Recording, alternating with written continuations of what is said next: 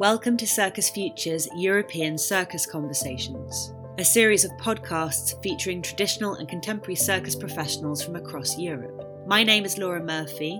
I'm a UK-based contemporary circus artist and a Circus Next laureate. This podcast features Jay Gilligan, an American juggler who's presently living in Sweden. Jay will tell us about his own circus journey and talk about what he feels constitutes innovation in circus. Hi, my name is Jay Gilligan. I'm a circus artist. You could also call me a juggler. And I know it's really hard to maybe start to define all those words straight away. Everybody has a different understanding of what things mean.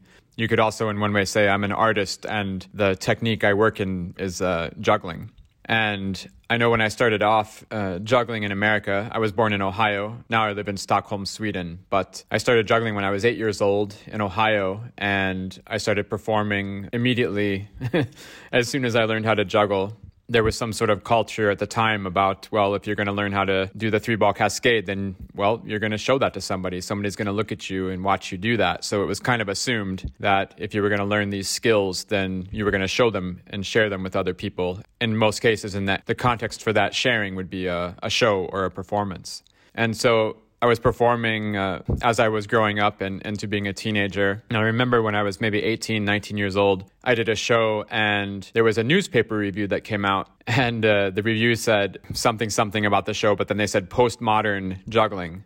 And I thought that was at the time, a really funny idea because there's kind of two conversations always going on. There's your internal conversation with yourself about how you frame your work and your life and how you understand what you're doing. These talks you have with yourself where you try to articulate and label and understand and organize certain things in your lives.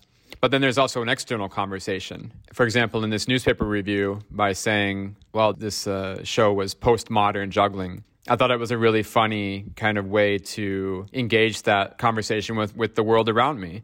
Because, of course, it calls into question, well, if this is postmodern juggling, then what in the world is modern juggling? And what is juggling? You can just trace that question backwards as many steps as you want to go. It was kind of a funny way to bring up that conversation about what are we doing here. And my whole performance career, you always get those comments after the shows. People come up after the show and they say, and I don't mean it in a negative way, I really appreciate people's generosity with sharing their thoughts and enthusiasm about the show because I think it's a genuine statement. They say, I don't like juggling, but I like your show.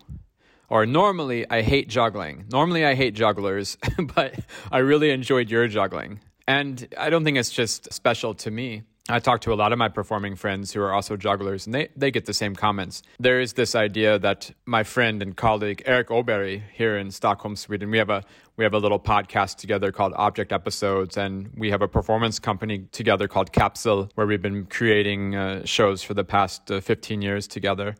And he says it's kind of post-disciplinary, if you will, this idea that, I hate juggling, but I like what you do. Or normally I hate circus. It's like, normally I hate poetry.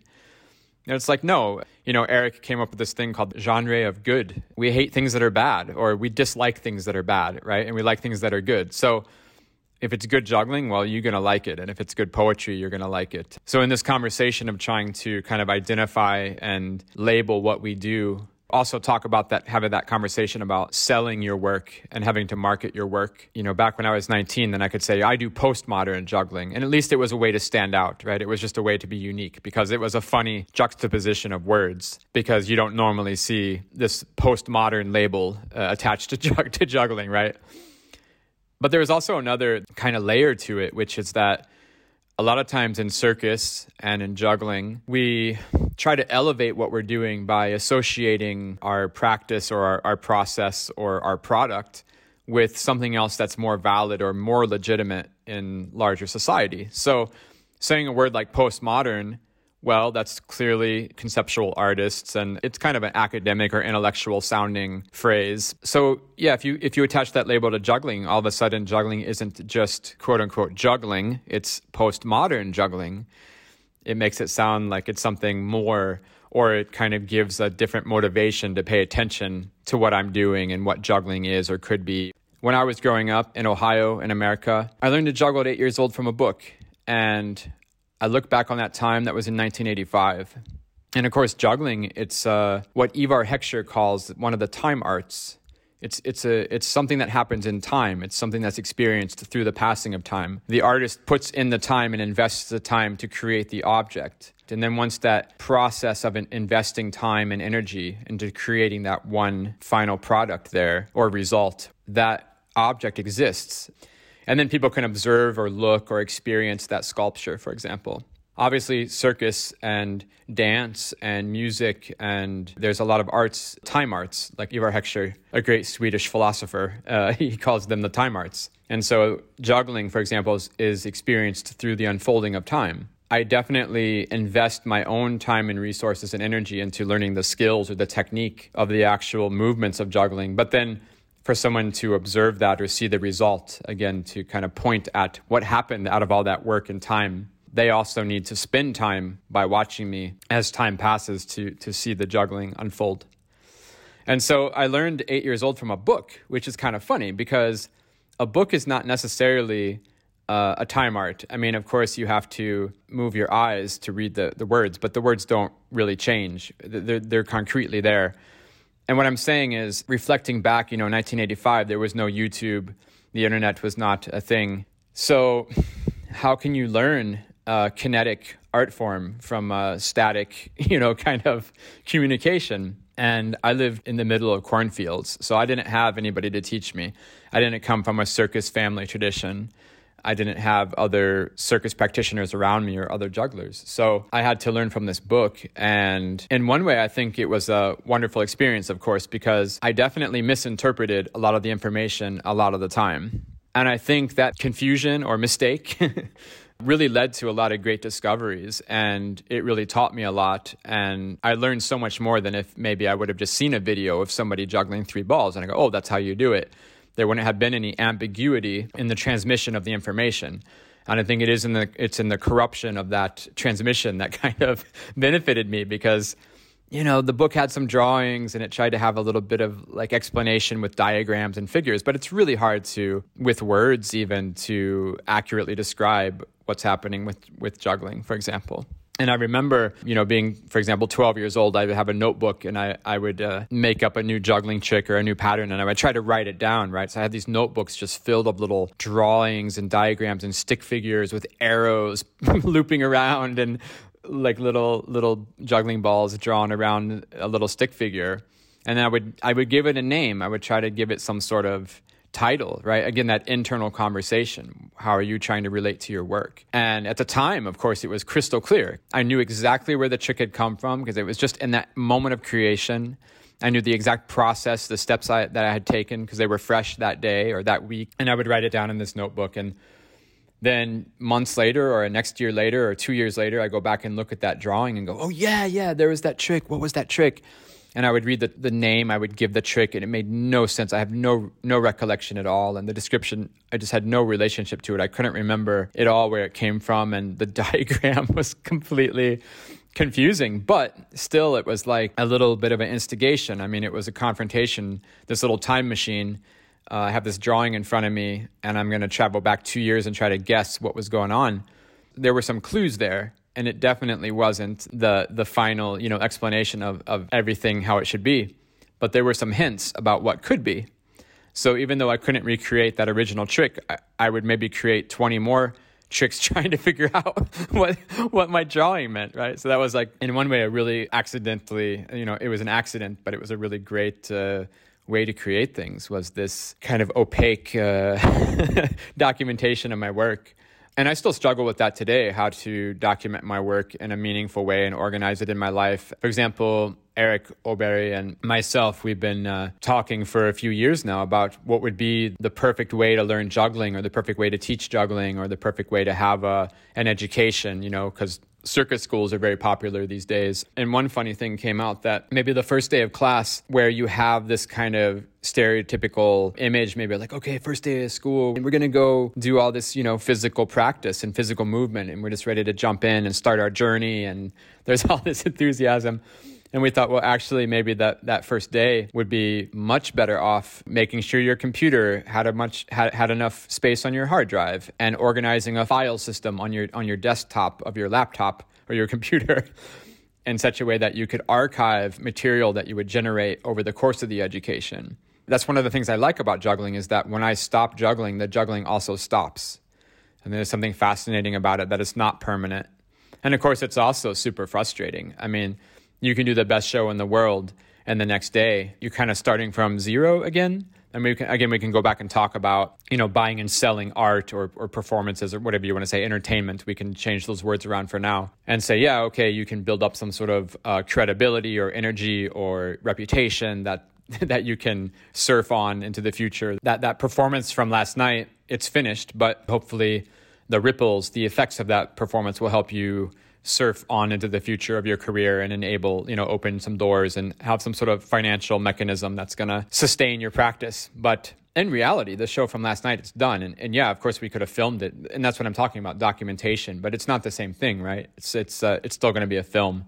And so this failure of having just a pre-made system or a culture is what I mean around this part of our process and practice has been really rich and deep area in which to think the past few years.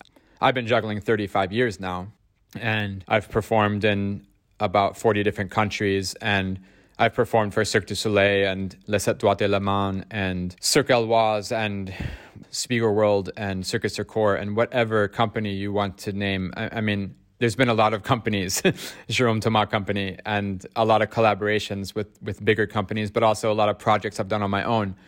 I think I counted recently, and I've personally made over 75 different solo shows in my life, which, yeah, seems, even to me at this point, that seems pretty crazy. But again, it's looking back and saying, well, what's a solo show? I mean, definitely when I was a teenager growing up, I was doing the standard, telling jokes and juggling knives and apples and fire and performing at the family reunion and the local fire station Halloween party. And then I'd say around 1997, I started to do my first, we could say, quote unquote, serious show in a theater. I did a solo show. Like my first show was 2 hours long and just a kind of a collection of a bunch of little moments, choreographing 2 different songs and kind of structuring my work towards the structure of music and following that sort of rhythm. And I remember taking shows like that. I came over to Europe for the first time in the late 90s. And I performed at this one festival in Helsinki, and there was a bunch of French juggling and circus artists in the audience at this festival, and they watched the show. And afterwards, I really remember one of the French jugglers coming over to me and not screaming at me, but just having kind of a failure of social grace of how to express this. So it wasn't like screaming at me, but he was really like, "What? You can't do a show like that. That's not a show. You can't do that. It's not a show." And he just kept saying that over and over again. It wasn't a show and that I can't do that. And I was just like, not being a punk, but really I was just thinking in my head, I was like, well, I did just do that. And quite literally it was a show. And, it took me many years later to understand what he meant, which was basically that I was deconstructing kind of what he was imagining was a proper or, a valid or worthy performance. And I was kind of deconstructing that whole cathedral he had built towards what is a show. And I was looking at a show as a collection of small parts instead of a larger whole arc with they say a red line, right? You maybe heard that phrase before, going through it. But that's how I grew up. I just didn't know any different. I was in Ohio on my own making it up. So how should I know what it was? And again, this is before the internet. And I did my best, though, with trying to find out resources at the time. And again, going back to that first book on juggling that I had, which was so valuable in my misunderstandings or, the failure of that method to communicate what juggling could be or should be or is or whatever. There was actually a really nice resource at the time. It was by a really great woman named Mary Wilkins. And Mary was so nice. She was a juggling enthusiast in America. And somehow it became her, I don't know, say hobby, but passion at least, to collect all of these juggling VHS tapes. So if there was a juggler, if Chris Cremo would be on TV, maybe in the late 70s, early 80s, she would either record it on a VHS tape or she would find a friend who had recorded it and then make a copy of it, or she would kind of source all of the TV appearances of jugglers across America and across the world. I mean, she had a lot of international connections too at the time, and she would just have hundreds and hundreds of VHS tapes of juggling. But she didn't just collect it and kind of hoard and covet this material. What she had a little system, which was pretty cool looking back on it. Again, in the mid 1980s, before anything was digitized and so easily shareable like it is today. So she had a system where she had a Xerox pages, and on these papers was a number, and then next to the number was a name and a description of the VHS tape. And so maybe videotape number 249 would say German jugglers, and then it would have a list, Bob Bramson and whatever. Like, it would just describe like all the jugglers on this VHS tape. And she would have pages, 10 or 12 Xeroxed pages of really small typeface, typed out on a typewriter that she had copied. And she always includes a new copy with every time this would happen. But what you could do is you could send her an envelope that was self-addressed and stamped, and you could get that list. She would send you that list in the mail, a Xeroxed copy.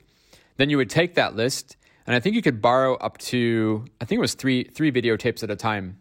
So she basically made a library, and you would circle the number of the tape you wanted, and then you would include a larger envelope with more postage on it that would cover the cost of shipping the VHS tapes to you. And she would send you those actual 3 tapes, and you could borrow them for, I forget what it was, a week or 2. But man, those tapes were gold. They unlocked the world to me. They showed me what could be possible with juggling and outside, what the world looked like outside of Ohio and outside of my own experience. And I owe Mary Wilkins probably my career. I'd have to say, looking back on it, I just borrowed probably every single tape that she had, probably borrowed every tape she had twice, And I watched them, if you could keep them for a week, I would watch each tape, at least twice a day, right? Like just hours staring at the TV, just fascinated by what juggling could be and just being so inspired and learning about different things all around the world.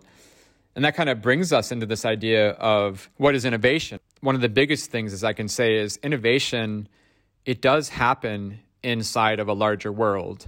I think innovation it's something that's relative. Innovation, it's not obviously just like a concrete destination that, nope, you've arrived here and it's insular, and that it's just now you're innovative and there's no other relationship, outside of that categorization. Innovation is only relative to, well, we can say it's a spectrum then. And so what is the opposite of innovation? Unoriginality? I don't know. We could examine it from many different points of view, but you can start to ask yourself, what's the opposite of innovation? So we have that as the starting point of a spectrum. And on the other end of the spectrum is as innovative as you can imagine, right? And so innovation lies somewhere along that discussion of however you choose to define those 2 poles on the opposite ends of that line. And so basically what you're doing is you need to give a context by what you mean as innovative. And that's what Mary Wilkins' videotapes did for me, is they gave me a framework. They gave me a context to start to have a relationship of what I was doing, those little stick figure drawings I was making in my notebook. How does that relate to what I was seeing from a juggler from China on these VHS tapes that were, you could barely make out the image on the screen. They were just so old and broken. But I could start to have an internal dialogue and say, oh, they're doing that. They're juggling like that. And I was juggling like this today. And I was thinking about juggling like this other way tomorrow. But how do I fit into the conversation, this bigger conversation that's outside myself? Over the years, I've met so many performer, artist, entertainer, whatever, juggler, whatever you want to say. Over my lifetime, I've met so many jugglers. I would say, hey, nice to meet you. We're at this festival, for example. I'm performing tomorrow and the next day. Like, you should come see my show. When are you performing? And they go, no, I don't go see any circus. I don't see any other performers. I don't see any other juggling. It's kind of my rule. Normally, they say something like, I don't want to be unconsciously influenced by anything else. On one hand, I totally can relate to that. On a very casual level, I can, first of all, literally understand and grasp the meaning of their words. I get it.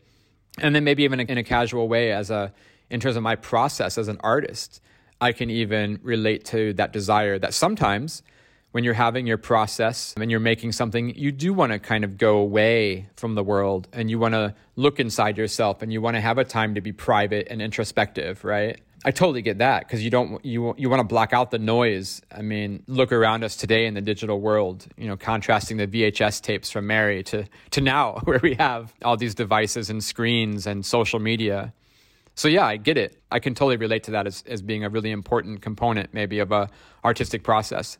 But I have to say, on the other hand, whether you like it or not, you're in a conversation with the rest of the world. You're in a larger context than yourself. And in that larger conversation and larger context, you have to realize that you're not alone. And so these artists who are saying like, I don't want to see any other juggling because it might unconsciously influence my own, and I don't want to copy, I want to be original, and I don't want to be influenced. First of all, I'm not even sure, maybe I'm totally wrong, but I'm skeptical that you'll never not be unconsciously influenced. And maybe that's their point, right? Therefore, I'm going to avoid watching juggling because whether I like it or not, I know that's going to seep into my practice. And then maybe some of the ideas I come up with will be derivative or unwanted in a certain direction or influence because I can't help it. I can't help myself. We're all in this world and we're just absorbing everything around us. But again, at the same time, it seems like, I don't know, a little bit of a dangerous situation to be in. I've definitely seen it happen twice in the past couple of years where a really high profile, let's say circus performance, and it gets a lot of response. It's very popular. A lot of people see it. And then someone else will come out and say, I did what they were doing, but I did the same thing, but I did it 2 years earlier. People didn't see it. And now there's a show that came out that got very popular with this idea. And hey, I'm claiming ownership over it, or I'm trying to capture some of the energy of the current hype around whatever this new thing is that came out from someone else. I totally don't deny the plausibility that you did make it up 2 years ago. And I can also even sympathize with you. Maybe you did do a show and it didn't pop off, or you didn't get in front of the right eyes, or it just was just bad luck, or who knows why. But my point is, whether you made it up or not 2 years ago, it's not irrelevant, but you do have to, again, realize you're not alone in the world. And you have to deal with the situation that you're in. So you have to acknowledge and say, hey, maybe I did make that thing up a couple years ago. But again, innovation happens in terms of a community. There's the internal and external conversation. So I think being innovative in the internal conversation, it's another thing we can talk about. Generally, we talk about innovation. It's maybe the starting point of that conversation it's the external conversation of when you're talking to someone else about innovation or what is innovative. And it's kind of this zeitgeist or this feeling, that a collective thing that's really hard to define or talk about or influence even. But let's say this show comes out, you made the thing 2 years ago, this new show pops off, someone else gets all the credit, all the energy, all the love, all the money, all the popularity, and you come out and you say, hey, but wait a second, I did that 2 years ago. What you have to understand in that conversation is that person is getting all the credit right now, and you need to relate to that reality, and you can't pretend it didn't happen, and you have to acknowledge it. That's what I'm saying. So this acknowledgement of what's going on in reality, in the community, going on around you, that's what I'm talking about in terms of this idea, these people I meet where they say, I don't want to watch any juggling because I don't want to be unconsciously influenced. For me personally, I'd much rather, if I could, watch all of the juggling in the world all the time, not so that I can copy all the juggling in the world, but just so that I can understand what's out there and understand what people are working on and be in that larger conversation. I find it such a more efficient and enjoyable process. It's much more conscious. It's much more intentional. It's much less stumbling around in the dark. Because I've seen these artists who, on purpose, in my words, remain ignorant in their process and in their work and in their results of this larger connection to the world. And I've seen them literally reinvent the wheel. The problem is they reinvent the wheel, but it's shaped like a triangle or a square. I don't know, like in this analogy, they reinvent something that somebody had already done 1,000,000 times better than them, and those people had done it like 20 years earlier. But because you refuse to engage that conversation with the larger world, then you're kind of blocking out that opportunity you have as an artist to, for example, jumpstart your process or take a exponential leap if you just would have kind of looked at what had happened before you. And that kind of points out another good thing, which is this idea that in the past couple of years, there's been a little bit of renewed interest in the history of juggling, let's say, for example, in the history of circus too. That kind of goes hand in hand with this little bit of an academic trend in circus, that academics and circus is starting to become, a hot topic to explore and to talk about. And there's been like a lot of support structures for that to enable that stuff to happen. So parallel to that, there's been also these discussions then about, the history of circus, the history of juggling. And there's a little bit of a renewed interest in old tricks and old books and and trying to understand the past in a wider context, with our new digital tools and these new conversations we can have. So with this idea of understanding the past, I think a lot of artists say, well, that's fun from a theoretical perspective. Oh yeah, the history of juggling, they're fun stories, but what does it mean to your work? And I would say, a lot of people still have that feeling of like, oh, it's fun to be interested in the history of juggling, but it doesn't really mean anything to what I'm doing today. Personally, for me, at least in my process, I don't want to judge or talk about others, but for myself at least, this idea of what came before me really is going to inform what's going to come next. So if you want to talk about being innovative, imagine you have a big white piece of paper in front of you, and you draw a dot on that piece of paper in the middle of the paper. And then I ask you and I say, hey, where do we go from this dot on this blank piece of paper except for one dot? Where do you draw the next dot? I think you would just look at me completely confused, like, what are you talking about? And what it means is there's no information. There's no more information on that piece of paper to tell you where to draw the next dot. So how about this? Let's say you start to pinpoint, this is when people started juggling clubs, and you put a dot on the paper, like a timeline. And you say, this is when people started juggling rings, and you put another dot. This is when people started combining in the same, show or act. They would juggle one prop and then another prop, and you put another dot there at that time. And you start to kind of map out the history, this little timeline, looking into the past of where different events happened. Well, eventually you're going to get a line. You're going to have a little offshoots. Here's where club juggling started, but then you can start a new timeline for club juggling, and you can start to trace and document and lay this out on this piece of paper. And then I can start to say, hey, where do you want to put the next dot? And then you suddenly have a framework, you have a conversation, you have a context, and you can say, I'm going to put a dot here. And I go, oh, I see. That's next to when people started juggling clubs. Okay. So what would be the next step after juggling clubs? Well, what happened before club juggling that made club juggling happen? Oh, club juggling came because of this, and this. X, Y, and Z happened. Okay, now I understand. Therefore, the next logical step could possibly be, and you could extrapolate X, Y, and Z for the next step. Because I have to say, when I started juggling, I was a kid, first of all, but I was also just a hobbyist. This wasn't like I wasn't an artist. I didn't have this intention with what I was doing. It was mindless. It was just fun. I mean, it's still fun, don't get me wrong, but it was unconscious is the word. And so, people said, hey, here's some juggling clubs. You juggle them like this. And I just go, okay, yep, that's how it is. And if you asked me back when I was a teenager, who first juggled juggling rings, I would have just, first of all, I would have been like, well, that's not a question to ask. But if somebody else would have asked me that question, I would have been like, who knows? And who can know? Like, that's impossible to know. Clearly, juggling rings have been around for as long as time. Like, that's how I felt with everything when I started off in the juggling world. Here's this juggling trick. Well, that trick's been around as long as the history of recorded time has been here. Clearly. I mean, not all tricks equally, but like, let's say that, the most basic patterns, I just thought, well, nobody could ever know where those came from. They're just lost in the passage of time. But it turns out, again, with this recent renewed interest in the history of circus and the history of juggling, going along with this academic interest in circus and juggling, you can know who's the first person who juggled rings. And it turns out, guess what? They're still alive today. So it just blows my mind that having this curiosity outside of yourself to not just shut yourself off, right? Those people that I met who were like, I don't watch any other jugglers. And to not stop there and say, not only do I watch other jugglers, but I'm also actively searching for consciousness in what I'm doing and uncovering the reasons of why and where I am. That you can look into the past and go, oh, that's where juggling clubs came from. Oh, that's how the juggling balls evolved into this shape, size, weight, texture, material, center of gravity, cost. And those things are knowable. And using that information is just so powerful. It's almost indescribable to have this new understanding of where things come from and how they work, to kind of uncover the mechanisms of why things are the way they are, has been one of the most powerful tools or experiences of my artistic life, and maybe my life in general. So this idea of how do you be innovative, maybe it seems like a paradox, but maybe one way to be innovative is just to understand the past. To understand, again, what's the opposite of innovative, meaning maybe where did we come from?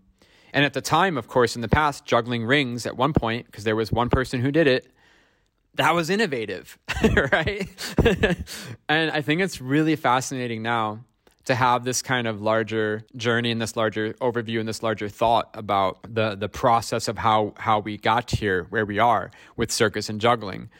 And to think that ring juggling today is so ubiquitous. Everybody has juggling rings. Nobody thinks twice. If you go juggle rings, it's banal. It's completely irrelevant almost, right? Like, oh yeah, juggling rings, whatever. Like everybody does it. To the point where you maybe don't even think about it or notice it, that it would be something to think about where it came from. Back in the day, the ring juggling was the innovative thing, the first person who did it. So it's kind of fun for me now to think that maybe what would be the thing that you've made up today that in 100 years would just be completely ubiquitous. And that's like, not that I presume to say that, oh, the stuff I'm making up is going to be that iconic, but it's really a fun thing to think about how things, will live on into the future, because we can now look and see how things came from the past. And so, for example, I guess it's probably 10 years ago now, I started a little solo company here in Sweden to make some solo performances. And the name of the company was Fourth Shape. And it was kind of a nod to this concept, which is that in juggling, we have these three kind of standard props. It's the ball, the club, and the ring. And I was just proposing, what is the fourth shape going to be? Will there be a fourth shape? And if there is a fourth shape, what in the world could that shape be? And it was kind of a fun nod towards the future of juggling, but also this encapsulation of the history and the past, of how we all got here, and this larger conversation. Again, of that spectrum, you can draw a line from the future to the past and back and forth there. Another thing to say about, maybe the last thing to say about innovation for now, is that this idea of having innovation inside a community, it's a conversation. To be innovative in the external way, it almost seems like you want to be progressive, but you can't be too far outside of the realm of people's understanding. If you're too innovative, you're not innovative anymore, because people have no relationship to what you're doing, so therefore they have no way to judge that what you're doing would be innovative. So, for example, if I make a juggling trick today with 2 juggling rings and a juggling ball, people can look at that trick, and other jugglers, let's say, and they're going to go, oh, that's a funny trick.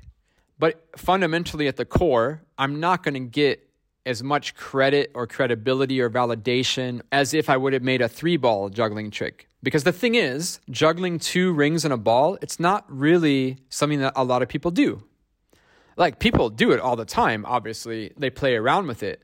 But if you look around and kind of try to define and standardize, like give words to what people are doing in juggling right now, for example, nobody's the 2-ring, 1-ball juggler. That's not a thing. So yeah, people can mix props freely every single day. And I'm sure as I'm recording this right now, there's 100 people out there in the world at this very moment juggling 2 rings and a ball. That's for sure. But in terms of it being an established kind of genre or an established sort of standardized practice that a lot of people participate in, so that I would make a trick with 2 rings and a ball, jugglers in general would have less experience with that set of props. So they can give me respect and they can relate to what I'm doing as far as, oh, maybe they tried to juggle 2 rings and a ball once.